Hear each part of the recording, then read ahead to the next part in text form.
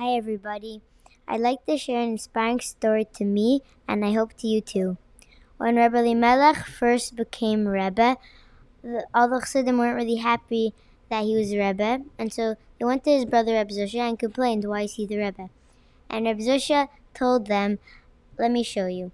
So Rabbi Zusha brought them to Rabbi Elimelech's room where he was sleeping, and he said that Rabbi Elimelech had such a close connection with Torah and mitzvahs.